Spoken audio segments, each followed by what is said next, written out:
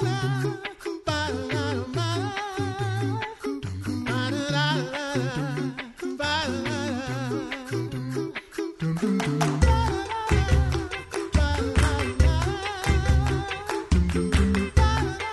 listening to The Coffee Hour. I'm Andy Bates. I'm Sarah Golseth. It is Mental Health Monday. We'll check in with Deaconess Heidi Gaiman in just a moment. Thanks to Concordia University, Wisconsin for supporting The Coffee Hour. Find out more about Concordia University, Wisconsin at cuw.edu. Live uncommon. It is Mental Health Monday. Time to check in with Deaconess Heidi Gaiman. Good morning, Heidi. Good morning. Always good to be with you guys. Happy Mental Health Monday, and looking forward to continuing our conversation in Finding Hope from Brokenness to Restoration. This week, going on to the next chapter, childhood. Yes. So I know last week week you mentioned you were very excited, super excited, can't wait. So let's dig in. How do you define childhood? So I offered two definitions, just like I usually do. But I think that a lot of the time we have a mental image of childhood. So I kind of want to start with, if you guys don't mind being a little creative, before I tell you the definition, what comes to mind when you picture childhood? Like, let that image come up. Like, what's it look like for you? Fun, playing, siblings. It's like That's word association. I like this. That's awesome. Primary colors, Oh, yeah. shapes, School, Good. You guys are good at playing this. outside. recording funny audio tapes with my brothers. Oh, that's fun. Yes. Oh, that's where it started. It did. I have a whole origin story. Oh, that's fascinating. Oh, we're going to get to family of origin and all of those stories impact, right, on our adult lives later. But yeah, I think that sharing that, and you guys both, like your images, especially that came up, are quite bright. You know, they're very encouraging. It sounds like, even by the tone of your voice. And so we all have images in our head of what childhood means. And it's again, a really broad topic, but I do think it helps before people start this chapter, when they read it, to kind of consider what is their image of childhood? What is the thing that comes first? What are the different things that come up for them? Because I like to point out that in America, we have like one version of what we think childhood looks like, and it usually looks like a sitcom, right? Like, I mean, this was the genius that is WandaVision, is that it worked through all of our images of childhood, one episode at a time, I feel like.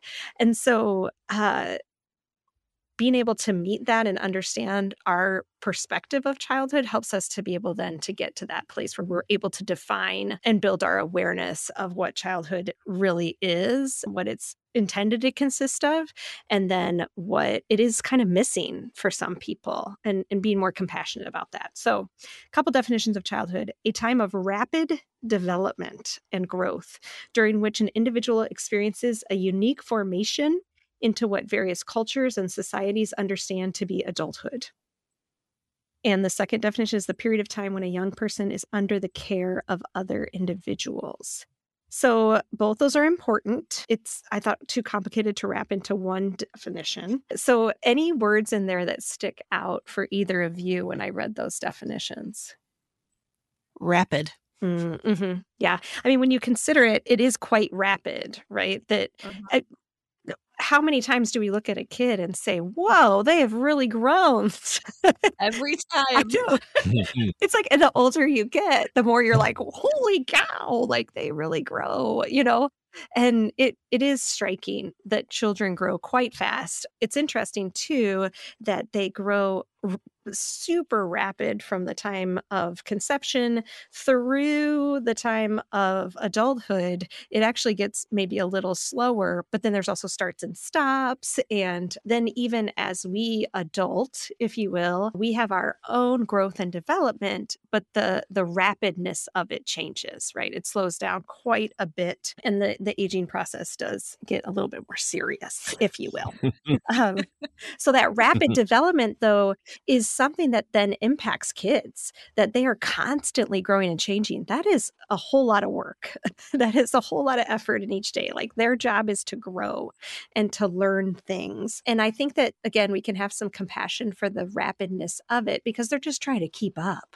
They're just trying to understand the world around them and integrate those things into their daily life, into their families and cultures, and into themselves. There's a whole thing that we now know and we term executive function, which means that kind of a mastermind of our mental faculties, if you will, like a tiny manager inside of us that helps us be able to think all the thoughts and then also think about thinking the thoughts and know how to make social connections and integrate all of the things that we're learning in childhood and then be able to process them and then use them. And we know that that executive function is different for different kids. And so our American education system in particular, and likely others around the world, are not really built for those differences. And so that is a challenging part of childhood, is trying to then be ourselves, be who God made us, but to do that well and in a place of safety, if you will go to the throwback of our last episode, in our places and spaces around us. And that's where family comes in to help us do that, since we are young. Any other words that stick out in there? Formation. Ooh, I like that word. And because it ties into the family of origin as well. Yeah, you're right. I think that is an important word, because I think we like to pretend that, which kids are sponges and they will just pick things up. But at the same time, we are forming them, right? We're actually teaching them, whether we're doing it intentionally and sitting them down and having conversations, or whether we're doing it unintentionally by just our words and actions and the way we treat other people or deal with emotions and all of that stuff. I think that we forget that childhood is a time of formation. They don't just know these things. That they're learning how to be human beings, and it is hard work. And so that formation, I think, helps us to keep our eye on the prize, to remember that they're not there yet. Now, one of the great things that we talk about in Finding Hope is that, like, we're never there yet. We're always working on that. And so we are actually in families of origin forming one another, and in Christian families, we use the word of God. Let that inform the way we form one another.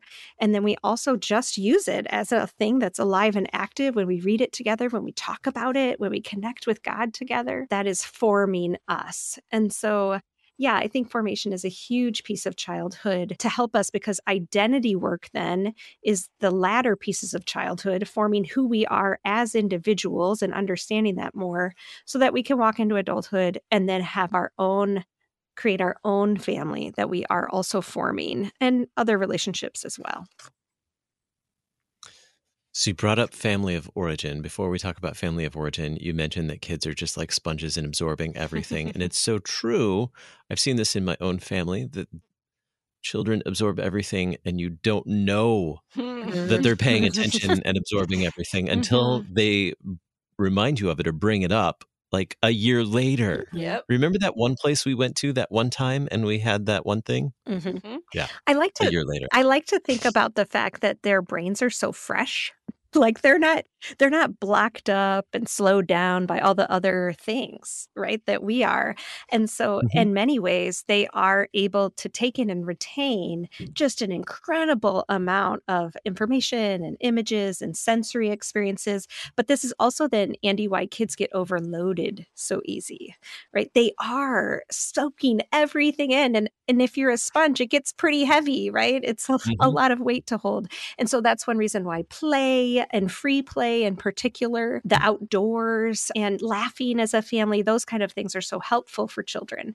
I like to say that kids spell grace Play, because that shows the freedom of Christ to them, that you can allow all of that to roll off and you don't have to hold it all and retain all of those experiences all the time. Nerf guns help with that. All right. Family of origin. You brought this up. What is important to understand about family of origin and your fun acronym for it? I love the acronym. Oh, it's so funny. I think any other social worker, counselor, anyone in any kind of like medical profession is like very familiar with FOO, right? FOO is the acronym, FOO.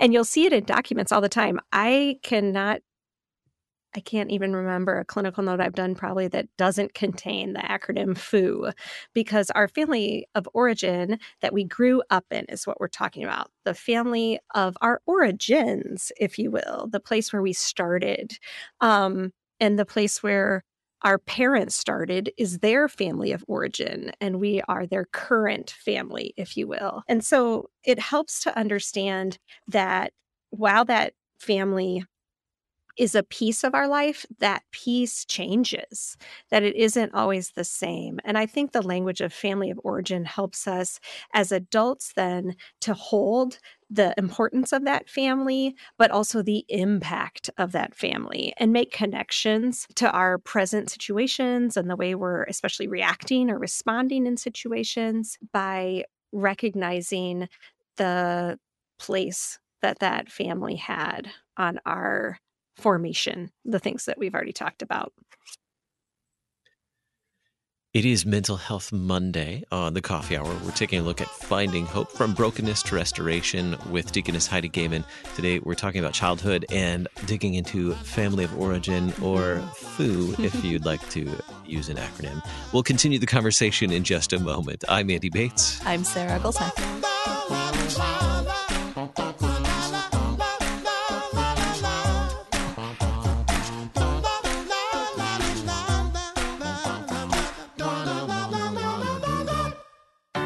At Concordia University, Wisconsin, we believe you were created for a reason: to use your God-given gifts to help others, to live a life of self-sacrifice in a me-first world, to live a life that's uncommon. Whether you're taking one of 50-plus online programs or learning with us in person on the shores of Lake Michigan, you'll be equipped to make an uncommon impact. Learn more at cuw.edu. Concordia University, Wisconsin. Live uncommon.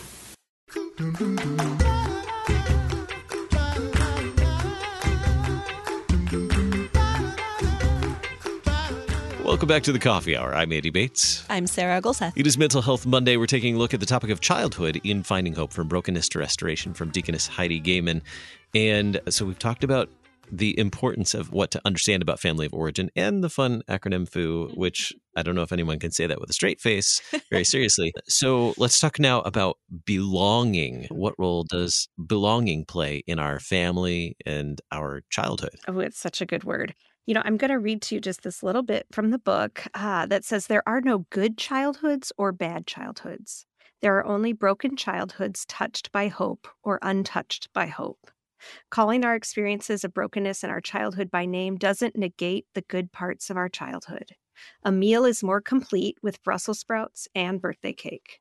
Christ loves families and sees them with mercy in the same way he sees us as individuals through the lens of his mercy. He walks with us to help us see with eyes of love without minimizing or hiding the brokenness of our experiences.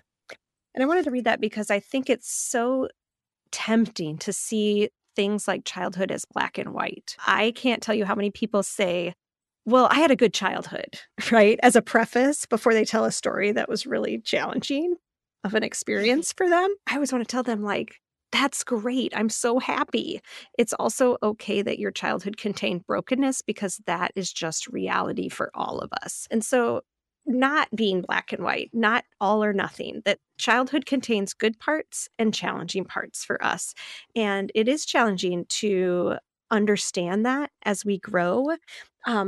And so I think we can have greater belonging if we are honest about that brokenness, but with hope. When a childhood is left as too simple, that there is no brokenness, then we unfortunately feel the impact in our belonging, because it's not the full picture. It's not the full story. We feel like we have to hide parts. And a lot of this is an internal mental process that we don't even know is going on. It's very unconscious. And so our sense of belonging will be stronger when we are honest about the parts of our childhood that held us and helped us feel like we belonged in that place with that family, in our role, if you will, but also in the places where we lacked that, where we felt like we didn't fit into our families, where we felt like we didn't belong, or we felt maybe a little left out.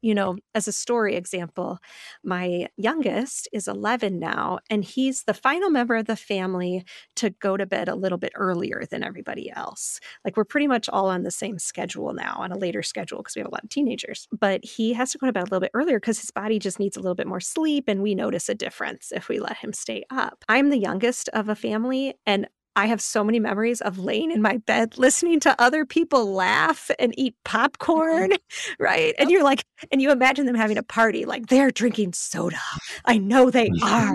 Like, they're watching all the good shows. Like, it is hard to be the youngest, just as it's hard to be the oldest. It's hard to be the middle. Like, all of our childhoods have complex pieces to them. And so I had to have a conversation with him, and I'll have it a million more times to really touch on that. I know that touches on his sense of belonging, and I want him to know that he's not left out. Even though, man, every piece of his body wants to tell him he is left out, I want him to know he's not, and to keep wrestling with that. Sometimes that might change what I do as a parent, but sometimes it's not going. And so when we let it be complicated, and also know as whether parents or caregivers or as growing people that we're not always going to do the right thing, there's always room for grace and for confession with one another and for seeing what we can do differently, then that's also going to build our sense of belonging. Mm-hmm. What do we learn from all of the accounts of Jesus' genealogy in Scripture? Oh, that's good. I think it's interesting because, often we talk about the genealogy kind of in a prophetic sense, like this is so useful that we can see he's from the line of David. But I do think there's really a very clear line in Scripture when you follow it that shows that not one of those families is untouched by messiness. And I think that in itself is a gift, that if the Savior of the world can come from a childhood of messiness, and there's a lot we don't know about Jesus' childhood. The one story of him going to a temple and his family wondering where he is, and there's some interchange there, is always a tender one to me, because it's one of the little glimpses we get of Jesus himself as a child, and a normal child, but also the Savior of the world. But then the genealogy is one way we see a little bit more. So for instance, Joseph, I don't know at what point Jesus lost Joseph. Like, we know he's not alive later at the resurrection or at the death and resurrection and before that, but there is definitely some impact on that loss on that family whenever it occurred. And then, just keep going back. When you see the names in Jesus's genealogy, David's genealogy in particular comes to mind, because we have so many narratives of the messiness of that family. But yeah, I think that's a gift that in Ephesians, it says that all families are named by God. And I think that is really challenging for us at times to contemplate when our family has been really hard. Like, why would God give me this, right? Why would God give me such a challenging childhood? Where was God is a very common question in EMDR or in trauma therapy, because it felt like absence of God instead of presence of God, when especially our families are harder places or had moments, just like all of them, that are hard. And it's, I think, comforting to know that Jesus had that too, that his lineage has that too. Earlier, you mentioned and even read a section about a broken childhood. Can you elaborate on that a bit more? What is a broken childhood? I think that a broken childhood is universal. We all have aspects of brokenness in our childhood. I do think it's important to note that some feel weightier in their brokenness, that it's not really just the absence of something we needed, but the presence of things that are that brought trauma into our lives. And so I think that so often in the church, we want to tell people that have had that, then, that Jesus is the way, that he heals, that look to Jesus. And those are all vital comments, but need to be held alongside, how can I help? What can we do for you here to build that sense of belonging? that was absent then, knowing that these hard things have been a part of your life? How can we make it safer? Just like our last episode talking about safety and knowing, how can we make it safer here for you? I think being aware that brokenness is universal. We all have it. And when you look at the 4 different kinds of brokennesses at the beginning of the book, please apply that to family and childhood. And I think that'll give you a lot of information. But to also know that we need to be aware when there has been trauma, to be trauma informed, so that our churches and our own homes can be places where people feel safe, and we can build belonging. So then how do we use those experiences, looking back on our childhoods, the brokenness in our childhoods and our experiences in our family of origin? How do those inform our current families then? Yeah, this is the coolest part, is that not only does God offer healing in the person and work of Jesus Christ and the forgiveness of sins on the cross and the resurrection, he also then from that brings us healing in our past intimacies through our current intimacies. And this is a wild and wonderful thing that happens. And it has to do with attachment.